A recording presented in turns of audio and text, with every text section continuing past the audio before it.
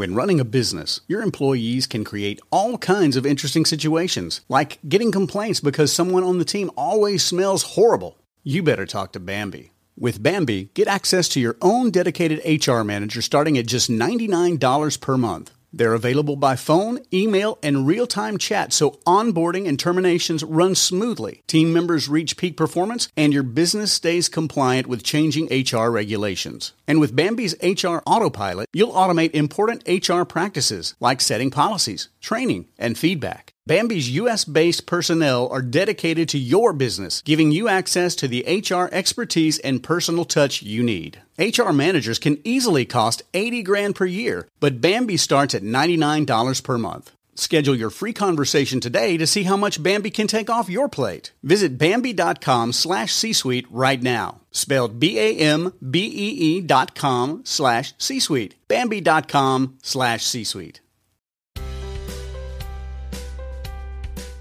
Welcome to the Family Brain with your host, Megan Gibson. The well-being of one person in a family affects the whole family system. This is a supportive community to share research, resources, stories, tips, and life hacks to keep the family brain healthy. Thanks for listening to The Family Brain. Today I'll be talking with Rachel Bailey. Rachel has a master's degree in clinical psychology, and she has a background working with teenagers and their families. She currently is a parenting consultant, so she works with parents to sort of hone in on areas that are challenging for them in their parenting. She has a lot of awesome insights in parenting teenagers, and what I love so much about her is that she has a very realistic perspective, that she's very honest with that this is a lot of work and we're working on the parenting long game, not a Band-Aid solution, and that we make mistakes along the way. And so I love that she just keeps it real. So I hope you enjoy this episode.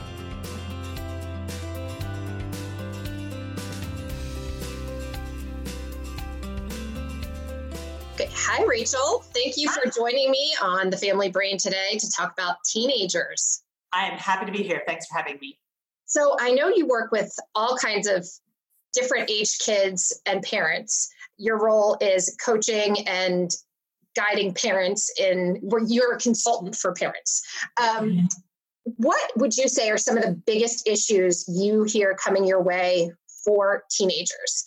And I know all kids are different. Every set of issues is different, but are there some major themes that you're hearing about a lot these days? For sure. So if I think about it, I work with parents directly these days. I used to work with teens. I was a therapist for teens, but I work more with parents. And what I hear, there are probably three main areas I hear from parents of teens. One is lack of motivation.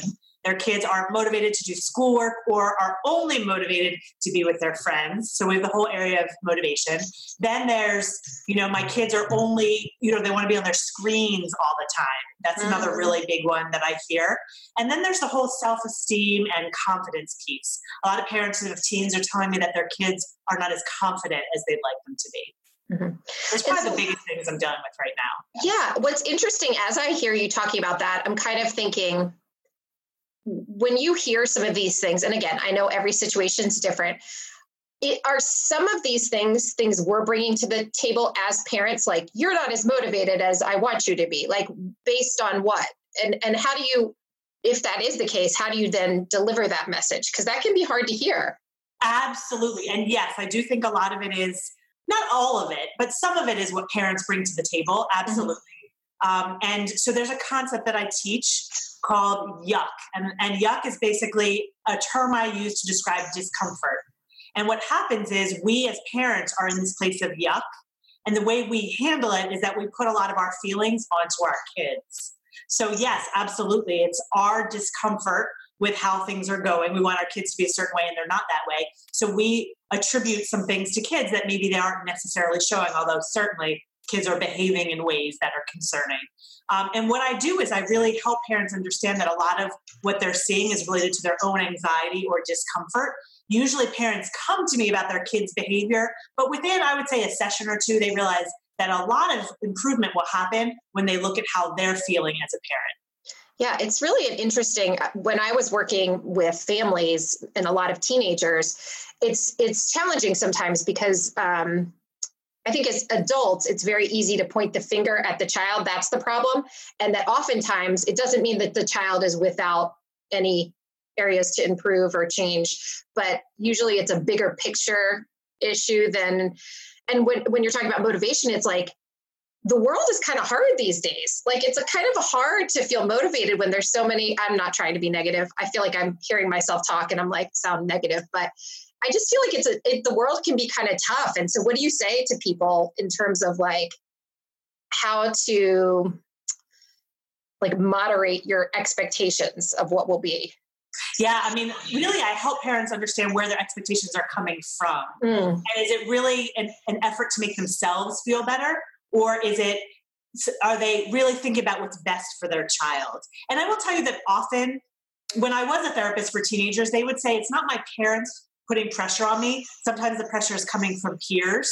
So it's not even that parents are necessarily always putting pressure on their kids, but even when they're not, they don't know how to handle it when kids are anxious or when they're not motivated. That was another thing I see a lot of, I didn't mention, is teens' anxiety is through the roof. So they don't know how to handle it when a teen is anxious without trying to fix it or solve it.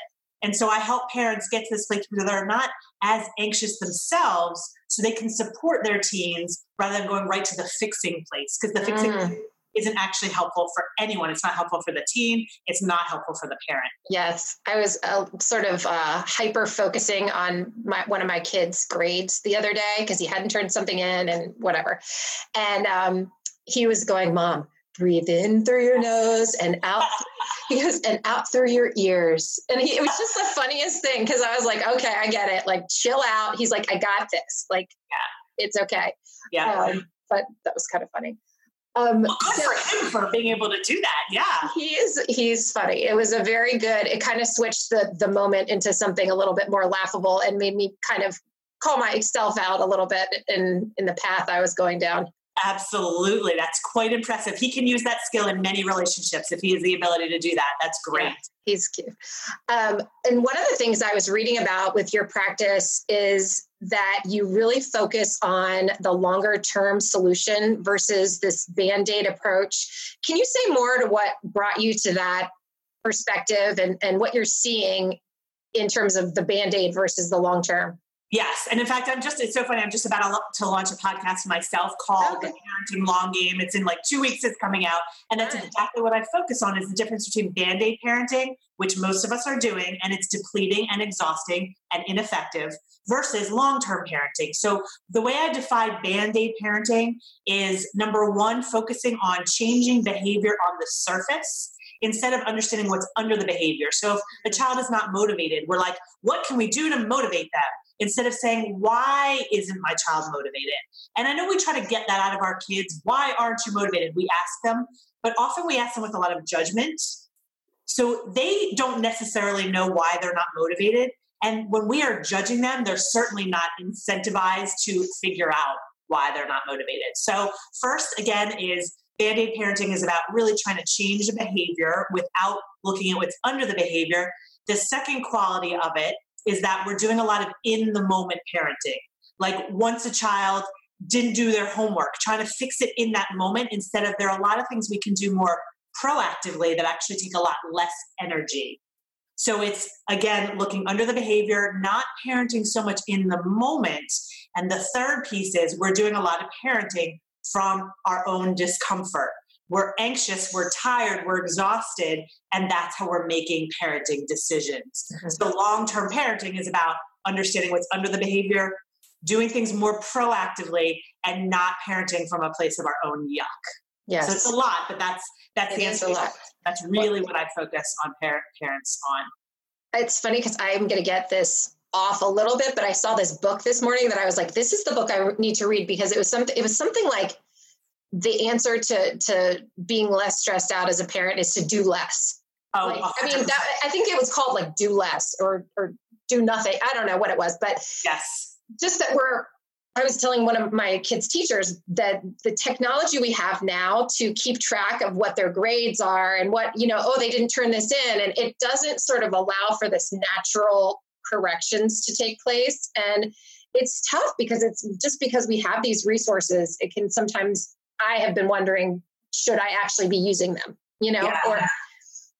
And it does create a lot of anxiety in parents, which then they transfer on to kids. Yeah. The fact that it's so accessible to us. I mean, my parents had no idea what my grades were. Right. Until the report card came, right? And then it was like, drum roll, like, Exactly. Yeah. So it does create so much anxiety, and the tension actually really impacts kids, whether they do lose their motivation because they think they're never enough for their parents, or what I also see is a lot of kids become perfectionists too, to prevent, all the anxiety in themselves and from their parents. Right. And that's also not so healthy. That's almost as Right. bad as not being motivated, is being over motivated and trying to be a perfectionist. Yes. It's very interesting. That's why I love like good, honest conversations with other parents who are having different issues, because it kind of makes you realize like we're all sort of on this journey, and the journey looks different. Actually this woman I know just said, "Oh, I'm on the roller coaster over here." And I feel like we're all on sort of our own, and how do you go through that ride without freaking out, That's exactly right. Yeah. When I work with parents, everybody wants to work with me individually, but I always encourage groups for that reason. You need to hear that you're not the only one struggling. Mm-hmm. You need to hear that other parents are going through it, and nothing is as perfect as it looks on social media. Social media has been just really difficult for parents to be able to handle.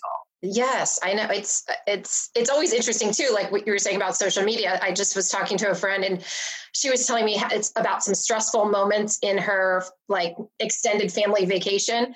And I was like, that's funny, because you look at Instagram and it looks like it is, I looked literally, and I don't do this a lot, but I looked at it and I was like, why can't we get along like that? Exactly. And it wasn't real. I mean, it was just it honestly made me feel more connected to her, and just 100%. more at peace with my own stuff. So yeah. It is interesting. And I try to have really honest conversations. I have a Facebook group called, and I feel like I'm saying all my products. I'm not trying to do that. I would love it. That's what we're here for. It's share resources. My Facebook group is called Let's Be Real About Parenting. Okay. Where all we talk about is what parenting is really like, because I think that's so clinically, I think it's really important for parents to be talking about what parenting is really like. It's almost like the opposite of social media. Like, let's be real, that parenting, sometimes we resent our kids. Sometimes we're depleted and we just, want to say, leave me alone. We have to be able to talk about that. Yes. What's the woman's name? Do you follow the woman she's a comedian? I think she's Australian, and she always redoes models pictures. Like she does have you seen this? No. I'm going to have to find it and put a link to it. What is her name? Something Barber, I think, but she's hilarious. And she takes these like kind of ridiculous model poses where everything just looks too creepily perfect, and she redoes them, and it's pretty funny. I'll send you a link for it. Yeah, definitely. That's what we need to be doing, though. We need to be calling out what real is versus what airbrushed, literally and metaphorically. What is airbrushed and what is real? Yes. No, I love that. So I am personally and selfishly interested in your approach to managing screen time for kids, and kids that are drawn to that. I'm always a little bit envious of families who are like, my kids just don't seem to be that into it. Like they could take it or leave it. I'm like, well, isn't that nice? Great for you. Yeah. Exactly. Yeah. So what is your take on how to manage this in this world? Yeah, specifically with teens. Is that what you mean? Yes, with teens, where you they're getting older and you want to give them some control, and honestly, this is how they all connect with each other. My son's in middle school and he wanted AirPods, and I look around and I'm like, it's so sad to me that all these kids have this stuff stuck in their ear, but it's all of them. So what do you do? I mean, not literally all. I'm sure people be like, my kid doesn't, but a lot of children have them in their ears. I think it's more common than not, to have that. So there are a couple of things I always say about teens and screens. I've done entire, workshops on this. So number one is, for teens, it's not realistic to say you can only be on your device, until a certain time. What I always recommend is have a non-screen time. Instead of giving, a time where you have to get off or a certain amount, you can't say to a teen, you can only be on for 3 hours a day, because then they can't do their homework and they do feel really disconnected. I encourage families to create a non-screen time where the entire family is off, not just the teen. Ooh, that's good. The entire family. And to make it a consistent time so that teens learn how to plan their time around non-screen time, because it's a really good lesson. They're about to often go away from the home, and they need to know how to plan to not be on screen sometimes. Right. So it gives them that opportunity. It gives them an opportunity to cope with not being on screens. So just saying our screen-free time as a family is, Sundays between 2 and 4. And mom and dad model that as well, because it's just as hard for us as it is for them. Yes, and then the other thing that I really recommend with teens and screens is I always say what teens need the most of is respect and age-appropriate control. So when you're creating this non-screen time, you can actually say to them, we're going to have a non-screen time, but I really want your input about when it should be. And I want to know what it's going to be like for you to have this non-screen time. Because whenever we actually take the time to care about our teens' perspective, that's when they start to listen to us more. Mm-hmm. When we very often don't respect their point of view. We're trying to cram our point of view down their throats while we still can. So it's really about that non-screen time and giving them respect and some age-appropriate control. I love that. I love how that sort of flips the script. It reminds me almost about sort of the non-dieting food approach too. Like if you make something taboo, this is, no screens, nothing. It makes kids sometimes want it all the more, and I like this approach of, and I think I see that in my family where it can just feel like almost hoarding. Yeah. Yeah. And the truth is that even if we, if we say you can't have screens at home, they're always going to be smarter than we are, our generation especially, because we're natives to their worlds, really. So they're always going to be able to figure out how to get around us, how to create their separate Instagram accounts that we don't know about. Right. The things that, they do this stuff. So it's better to actually teach them how to be able to control themselves versus just putting all these limits on it that they're going to sit down anyway. Yes, I like that. That was one of the things that was with these new AirPod things. Like all of a sudden we'll be talking and then all of a sudden I'm like, wait, are you still there? Cause he's in the car. And it's been interesting, the conversation just around like etiquette, like that you can't just pop them in and, disengage. So it's been a learning process for me. Cause to me, that's just, of course, like I wouldn't be talking to you and then all of a sudden be like, exactly. They're a different generation and it is totally normal for them because that's what they do with their friends. And they could be sitting next to each other, this, and talking on their phones, even though they're next to each other because they're part of a group chat or something. Yeah. So it's totally normal for them. It's hard to keep up sometimes. No, I really, really like that approach and I'm going to implement that ASAP because I feel like it's just interesting how as kids get older, it all starts to go very quickly. And I can really relate to parents of teens where I don't have a teenager officially yet, but we're kind of right on our way. And I just feel like all of a sudden it's coming at me real fast. And I feel like I'm not as prepared as I wish I was. Yeah. And so I can really understand how it can feel overwhelming and it would be useful to have a resource. How do you encourage parents to take this information back to their kids, like what they're learning from you? How do you suggest they bridge that so it doesn't stay? Yeah, one of the first things I always recommend that parents do is actually just go to their kids and ask for their perspective. So let's say they're trying to fix a motivation issue, a homework issue. Starting with their team by saying, I've realized I've never asked you what it's like to write an English paper. What is it like for you? And just start to get into their teens' world instead of saying, hey, I just talked to a parenting expert and now we're going to have new rules. Like that doesn't work. Right. You just want to start give me her name. I'm going to slam her on social media. No. Exactly. So it's really just starting to show your kids that you care about their point of view. One of the things I tell parents all the time is to ask your kids about something they know you don't care about.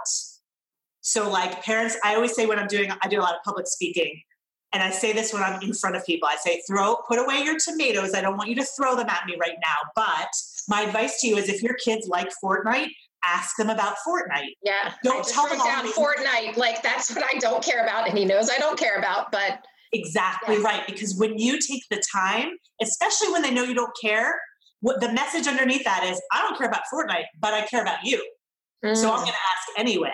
Yeah. And when we show kids that we don't devalue the things that matter to them, that we actually value what matters to them, that's what improves the relationship. It's not it's important to be strict and firm with kids, but really the way you get them to listen to you is to respect them. Yeah, that's what I feel like. We're just starting to enter that phase where, people will talk about the key is the connection and the relationship. And when they're little, you kind of, it's, I think it's important then too, but it's not like you're dealing with a child versus dealing with someone who has, is gaining independence. And you can have these choices where do I force them or do I keep the relationship and really listen and hear what they're saying? And it is not easy sometimes. It's not, because they're not always making the best choices. But to your point, they can go out in the real world and make choices without you now. And when they were little, like you said, they couldn't do that. Now they can. And it's even more important that relationship is strong, because that's a bigger predictor of, self-esteem is a bigger predictor of behavior than almost anything else. So you want to have this relationship where you're showing them that you value them, that they matter, that you respect them. That's when they start to respect themselves and make better choices when you're not around. Yes. That's great. What about, what are you seeing in terms of differences between struggles with boys and girls? Do you notice big differences in some of the things? So what are some of the girl issues that come your way? So I would say, even if we go back to that motivation piece, boys tend to be not motivated. They turn to the electronics, they turn to the friends, they turn to the sports, they turn to those things. Girls tend to become the perfectionists. Girls will say, well, I'm going to do even better and even more, and I'm going to be perfect at everything. I'm going to be involved in a number of different activities. So instead of being undermotivated, they're over-motivated to compensate. That's a big gender issue that I see. That's interesting. It's, I have 2 boys and 1 daughter. And so and the oldest one is a boy. And so it's always helpful for me to hear about what's coming down the pike and sort of what adventures lie ahead. I feel like one of the things that's really reassuring to me in all of the stuff that you're saying is that it doesn't have to be super complicated. And I think that's the part that trips me up. And I think, like you're saying with the type A girls, that's me. That's me. Like, I'm going to be even better. Okay. I got to read. I got to listen to podcasts. And really, if you go back to the relationship and the unique relationship with your child, because it's not going to look the same as your friends. And I think that's really tricky, because I kind of want to call someone and just say, what's the recipe? Like step 1, step 2, but it's very unique to each family and to each individual child in your family. Absolutely, that is the case. And that's very uncomfortable for us as parents. And this goes back to what we were saying before, because it is very different for each child. And you have 3 children, it's going to look different for all of them. That makes us feel out of control and like it's complicated, but it's really not. It really is about seeing your child for who they are, pushing them out of their comfort zone and supporting them through it. Yeah, that's really what it's about. One of the best people I know has older children. And it's interesting to me how that anxiety starts to dial down when they've gone through. So their youngest is now a teen. And it gives me hope that I will, dial it down as things progress and not transfer and I don't find myself to be extremely anxious about it, but I think there's just a lot of bad press about teens. There is. Absolutely. And I think it's like the phenomenon where the reason there's a lot of bad press is because it's not that it's happening all the time. It's that people are interested in reading it. So it's not that every teen is bad or every teen is like that. It's just that we see a lot about it. And when we're in the phase of raising teens, we see a lot about it. So, but there are a lot of teens that are really in a good place. There are. So what if you were going to go back and talk to your teenage self? No. Assuming your teenage self would maybe listen to you, can you think of what kind of message you would want to carry back to her? For sure. I was a people pleaser and I had to grow out of that. So I would definitely say, don't worry so much about what people think of you. Be true to yourself, because you will get a lot further. Even with other people, you'll get a lot further being true to yourself. Yes. Caring so much about what other people think. Yeah. And it's so tricky because it is part of the journey. I asked the same question to another person I interviewed, and she made the point, my teenage self would have rolled her eyes and walked away at whatever stuff I was selling, so it's tricky. Your brain is different now, and the journey is, and it's probably why you can help people so well, is because you've gone through the journey That's exactly right. Like I had to have gone through what I did to be able to give that advice. So I almost feel like maybe another piece of advice I would give parents or even myself is stop preventing the discomfort. Stop trying to make it so much more comfortable. You have to go through the tough times to actually learn. And I think as parents, that's another thing we do is we try to make everything good and smooth and easy. That's not the goal of parenting. The goal of parenting, I feel, is to teach our kids to handle discomfort and for us to learn to handle discomfort instead of just trying to make everything easy, because we have to go through those tough times to gain wisdom. We do. And I think I think there's this idea out there that you better have your stuff as the parent all worked out before you have kids, because then you're going to pass it to your kids. Well, it's virtually impossible because you almost don't know what your stuff is. I mean, you might have some sense of some, but I feel like nothing has been as big of a teacher to me as my kids. And so I guess I just want to put that message out there. If you're feeling like, you don't know what your stuff is, and that's, it's part of the process, I guess, that is needed, and it's part of the deal. Exactly. I love that you said that. It is part of the deal to be questioning ourselves and to be confused. It's part of parenting. No one's going to escape unscathed, honestly. So it's just really being able to handle that. And one of the things that I really stress with parents is I teach tools to handle the discomfort, because you have to stop trying to make things more comfortable, learn how to handle the discomfort. And that's ultimately what builds confidence in kids too. Confidence in kids doesn't come from I'm good at everything. Confidence comes from I can handle it when I'm not good at things. And ultimately that's what parents need to learn too. Yes. Oh, it's a lot. Well, I love all that you are talking about. Is there anything that you were hoping that I'd ask you about that we haven't talked about? I don't think so. I think the key is just to remember that some of it is about our stuff and learning how to handle our stuff, and becoming more comfortable with the discomfort is a big part of this. And it doesn't have to be so complicated. I teach parents a few tools and they just feel a lot better. I love that. So what are the best ways for people to find you if they're wanting your support or want to look at the resources you offer? So my website is rachel-bailey.com. That's probably the easiest way to find me. I'm on Facebook at Facebook.com/Rachel Bailey Parenting. And then I have that free Facebook group as well called Let's Be Real About Parenting, although that might change because, like I said, I am launching my podcast in 2 weeks, so the end of September. So that is Your Parenting Long Game, and my Facebook group might change to that. But that's where you'd find me. Yeah. Very exciting. I love all that you're doing. Thank you so much for talking with me. I feel very encouraged by this conversation. Good. Thank you for having me here. I appreciate it. Thank you. Thanks so much for listening to this episode of The Family Brain. I hope you enjoyed listening to Rachel Bailey. I thought she had such great insights, and just, it's cool how you can talk to someone and sort of shift your way of thinking about a situation you have in your own life. So I really appreciated that.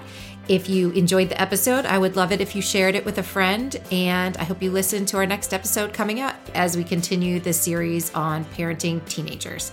Thanks for listening.